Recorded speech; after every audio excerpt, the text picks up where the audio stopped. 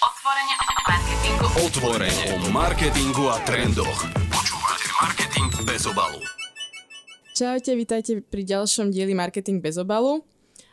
Opäť máme social media novinky za posledný mesiac, tak poďme rýchlo na ne. Pri mikrofóne som ja Kolča a vedľa mňa je Zuzka. Čaute. Dobre, Zuzi, čo máš ty také nové? No, mňa potešil Facebook v máji, a to tým, že budeme môcť odpovedať na konkrétnu správu formou reply. To znamená, že nebudú sa nám tam úplne tak strácať odpovede v tom messengeri, v tom vlákne, ale budeme môcť odpovedať na ne ako pri komentároch. Konkrétnejšie, supíš. Mne sa celkom páči, že myslia na kvázi násilie v rámci Facebooku, pretože sa im stal celkom veľký fail, keďže terorista natáčal vraždenie, konkrétne je to ten teroristický útok, ktorý sa stal na Novom Zélande a vysielalo to pomocou Facebook Live, čo je veľký akože naozaj prúser v rámci ich platformy. Kvôli tomuto zvýšia opatrenia v rámci live videí a budú oveľa viac kontrolovať tých, ktorí live streamujú. Čo je super, že investujú do umelej inteligencie, ktorá bude preverovať aj samotné skupiny, kde sa práve takéto násilie šíri, pretože skupiny sa častokrát zhlukujú a riešia to násilie vzájomne a dohadujú sa na ďalších krokoch. Čiže aj práve tomuto sa chcú venovať. No, ďalšie, čomu sa Facebook venuje, sú vynovené metriky. Facebook končí s metrikou Relevance Score a má pre nás pripravené 3 podrobnejšie metriky, ako je hodnotenie kvality reklamy, hodnotenie miery záujmu používateľov o našu reklamu a takisto aj hodnotenie konverzného pomeru. Tak snad to bude lepšie ako to Relevance Score, lebo to nám moc nehovorilo takmer o výsledkoch reklamy alebo nejakej relevancie. Sú tam ešte nejaké ďalšie metriky, ktorými chcú obohatiť naše tabulúečky? Sú. A ktorá mňa konkrétne zaujala napríklad uloženie príspevku. To znamená, že my ako inzerenti budeme mať prehľad o tom, koľko používateľov si našu reklamu uložilo a naozaj prejavilo v podstate taký ten najvyšší záujem o tú reklamu. To je halus, keď si niekto uloží reklamu. Vidíš, musíme robiť také reklamy. Čo robíme? Dobre, akože v rámci, okrem týchto ako keby nových metrik, tak sa Facebook pozrel kvázi na nejaké role, ktoré máme v business manažéri. Čiže čo máme klasické teraz admin, editor, nejaký advertiser a podobne, tak teraz budeme mať konkrétnejšie ako keby funkcie, že ten, čo spravuje kampane, ten, čo moderuje komentáre, ten, čo zobrazuje samú výkon kampaní. Čiže trošku to viac ako keby dopodrobná rozdelí. Možno je to kvôli tomu, aby sa zamedzil prístup k ďalším dátam alebo informáciám, pokiaľ sa o kampaň stará viacero agentúr alebo viacero ľudí. Celkom taký oriešok je GDPR. No to teda je a predovšetkým na sociálnych sieťach, ale Facebook nám s tým pomôže, pretože... Aký dobrý je ten Facebook, nie? Áno, v niečom nám aj vie pomôcť a byť ústretový a to sú napríklad zásady a princípy ochrany a spravovania osobných údajov, ktoré nájdete na linku, ktorý vlastne priložíme k tomuto podcastu. A pomocou týchto zásad sa budeme vedieť lepšie a ľahšie orientovať, čo môžeme a nemôžeme, aby sme neporušili teda GDPR. Veľmi ľahko to nájdete v ich Facebook Business Hube. Tak. Čo prišiel Facebook s novinkou, že môže byť v skupinách aj značka, čiže business profil môže figurovať tiež v skupinách, tak ak ste admin takéto skupiny, tak dokonca takýmto profilom viete zamedziť, aby mali prístup. Pretože nie vždy je skupina aj pre nejaké business profily, ale len pre používateľov. No a Kolča, vedela si, že na Facebooku bude taký virtuálny cintorín? To som nevedela, ale viem, že s tým mali problém, pretože naozaj stane, že niekto zomrie. A je to problém, pretože vtedy ľudia musia nahlasovať profil, aby ho vôbec zrušili. Vtedy nás vlastne prichádza tá otázka, že čo s takým profilom, lebo možno niektorí príbuzní by radi ešte sa možno vracali k tým konverzáciám s tým zosnulým alebo k fotkám. A preto... Alebo radšej ho vymazali. alebo radšej vymazali. No a odteraz to už nezostane len tak vo hviezdách, ale môžete si sami rozhodnúť, čo sa stane s vašim profilom, ak náhodou teda zomriete. A... Morbidné. Je to taká morbidná téma, ale môže sa stať. Takže vlastne môžete si teda takto sami určiť, čo sa s tým stane. Zvolíte poverenú osobu, ktorá ho bude buď po vašej smrti správovať, alebo ho necháte natrvalo proste odstrániť z Facebooku. Počúvate Marketing bez obalu. No, poďme na ten Instagram. Poďme si. Mne sa veľmi páči, akože ja mám rada storky, hlavne keď sú nejaké interaktívne a je super, že takúto storku už vieme aj zapromovať. Je to hlavne funkcia hlasovanie. Čiže keď chcete, aby v rámci biznis profilu niekto hlasoval, neviem, že či niečo chutí, či sa niekomu niečo páči, tak už to viete aj zapromovať, čo je akože super. Treba ešte asi povedať, že takúto storku vieme vytvoriť v Business Manažeri a tak ju zapromovať. Áno. Neviem, dá sa kolča už promovať aj organická storka s takýmto polom? Išlo ti to?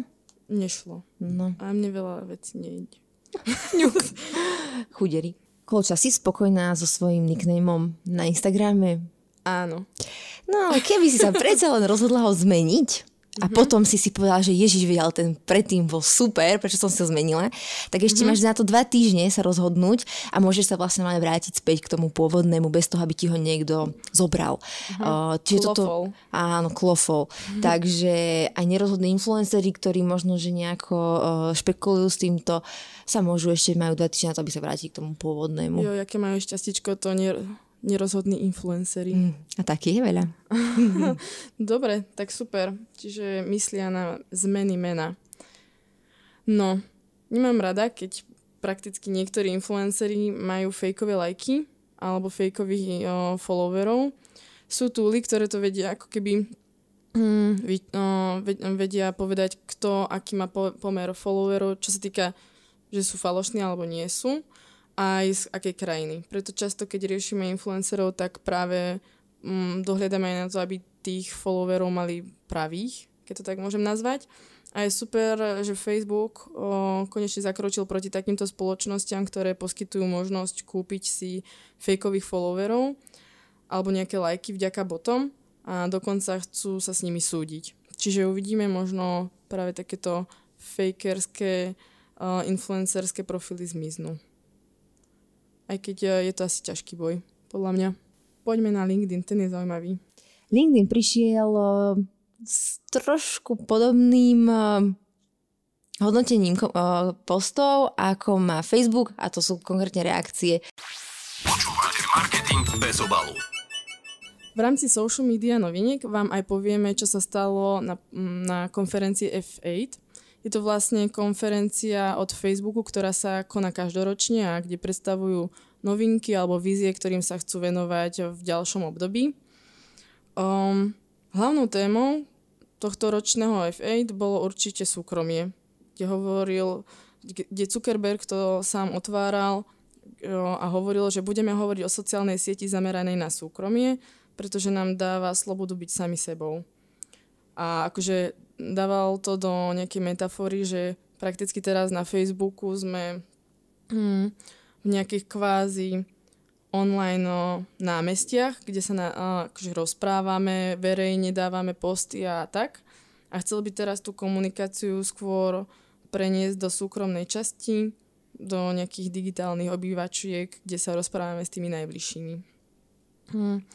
Chcú sa venovať konkrétnym veciam, ktoré aj akože odhalili, kde sa chcú venovať ochrane údajov a správ, čiže mali by si menej ukladať informácií o nás. V rámci súkromných interakcií by prakticky o nich nemali takmer nič vedieť, pretože zavedú šifrovanie end-to-end, čo znamená, že všetko, čo si v rámci súkromných správ zdieľame, oni ako tretia strana neuvidia.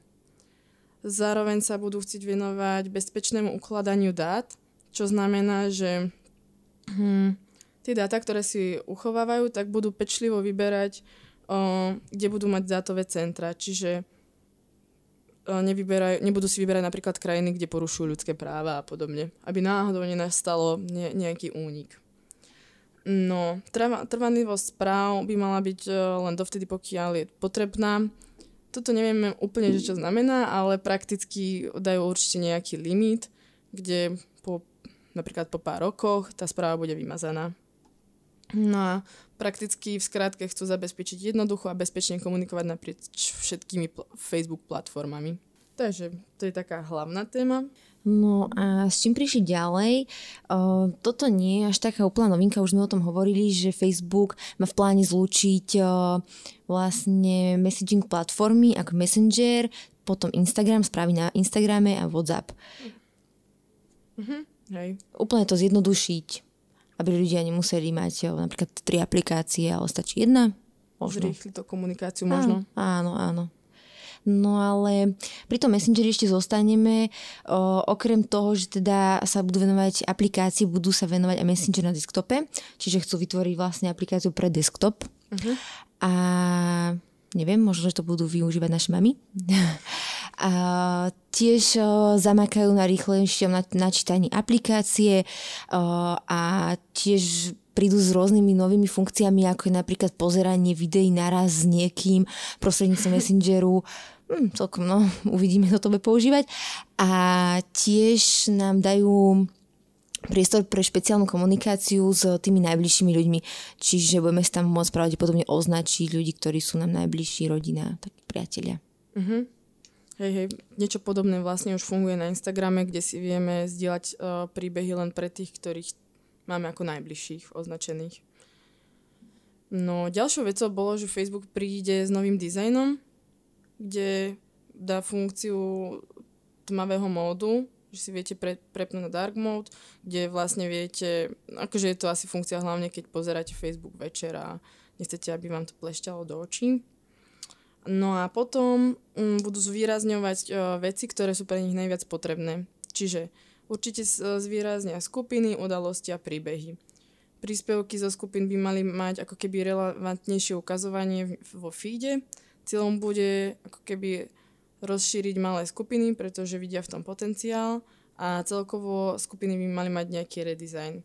Čiže by mali byť ľahšie nájditeľné, odlišiteľné od iných druhov skupín, aby ľudia mali ako keby ľahšiu motiváciu sa ďalej pridávať do ďalších skupín a vyvíjať vzájomné interakcie. Takže Facebook ďalej pokračuje vo vyvíjaní funkcie Facebook Dating, čiže niečo ako Tinder, ktorý funguje vlastne v 19 krajinách momentálne a je to profil na randenie, na stretávanie nových ľudí. A ďalej vlastne pracuje na tom, aby zabezpečil, že len ľudia, ktorí sú tam registrovaní, môžu vidieť, že kto sa tam nachádza a kto je tam aktívny, čiže žiadny stalkery. A ďalej vlastne prichádza s funkciou Secret Crush.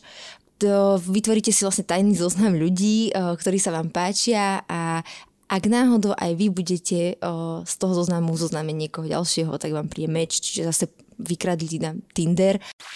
Počúvate Marketing bez obalu. Na F8 predstavili aj novinky týkajúce sa Instagramu. Jedna z týchto noviniek je schovávanie lajkov. Zatiaľ to Instagram len testuje. Čiže vlastne snaží sa Instagram ako keby nekladá až taký dôraz na tie lajky.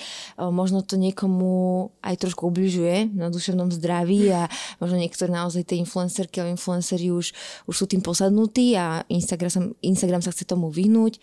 No a to aj možno bežní ľudia, že hente má 2000 followerov, tak je niekto viac ako ja, že sú takéto akože psychické poruchy. No. Presne. A vzhľadom aj na to, aká cieľová skupina sa na Instagrame nachádza, akí sú používateľia, ktorí sú mladí a ešte veľmi náchylní na takéto veci, tak je dobré, že na to Facebook dbá. Čo je super, tak myslia aj na stories, pretože tie im stále idú veľmi dobre, tak ich chcú obohatiť oni to nazvali, že create mode, ale je to presne tam dole, kde ste si vytvárali storky a rôzne face filtre, tak tam pribudnú ďalšie možnosti. Ale to už postupne aj u nás pribúda používateľom. Okrem kvázi tohto create módu, tak pridali ďalšie 3 stickery. Prvý je quiz sticker, čo už môžete mať aj vy v Instagrame. Druhý je donation sticker, to znamená, že darovacia samolepka pre neziskovky, kde si môžete zvoliť tú stickerku. Potom sa vám zobrazí množstvo neziskoviek. Na začiatku sú tie, ktoré kvázi lajkujete, sledujete. Potom sú ďalšie, kde si vyberiete tú, ktorú chcete. A môžete prispieť. Následne sa vám vygeneruje story, že ste prispeli a môžete tak motivovať ďalej ľudí v prispievaní. Potom je tretím stickerom Join Chat sticker. Je to niečo ako výzva na skupinovú konverzáciu, čiže vytvorí sa akože taký ten sticker v storíčku, kde keď naň kliknete, tak sa vám ukáže, že čomu sa ten chat bude venovať a môžete, a pokiaľ sa vám páči tá téma alebo niečo, tak môžete pokračovať s nimi v konverzácii, akože vyvíjať. Facebook predstavil aj svoje nové zariadenie Portál, ktoré je do veľkostiach Facebook Portál Plus. Je to videochat device, ktorý slúži teda na videohovory, čiže má samozrejme vybavené aj kamerou. Zároveň bude tento device prepojený aj s Amazonom a Alexou, ktorá je stále viac a viac využívaná. Podľa mňa toto je jediná jeho výhoda. Neviem, či aspoň nechcem byť pesimista, ale podľa mňa to nebude až také úspešné. V podstate to funguje ako normálny mobilný telefón, smartfón, takže... Zase nevymysleli Ameriku. Tak. Čo sa týka, už sme zase pri takej virtuálnej možno a rozšírenej realite, že už zase ideme do tých technologickejších vecí, tak v rámci virtuálnej reality predstavili 2 nové produkty, či 2 nové Oculusy. V rámci rozšírenej reality mali platformu Camera Effect Platform, kde prakticky ju len premenovali na Spark AR, kde sa zamerali na vývoj tejto platformy, pretože ľudia začali kvázi túto rozšírenú realitu využívať a začína to byť pre nich ako keby prirodzenejšie a chcú ju zaviesť aj do reklám. Čiže uvidíme ešte, ako je to taká hudba budúcnosti a oni to považujú za trend. Tak uvidím, teším sa na tieto novinky. Takže toto boli za nás novinky, čo sa týka mesačných, ale aj noviniek z konferencie F8. Ďakujeme, že si nás počúvali. Dovidenia. Čaute. Čaute.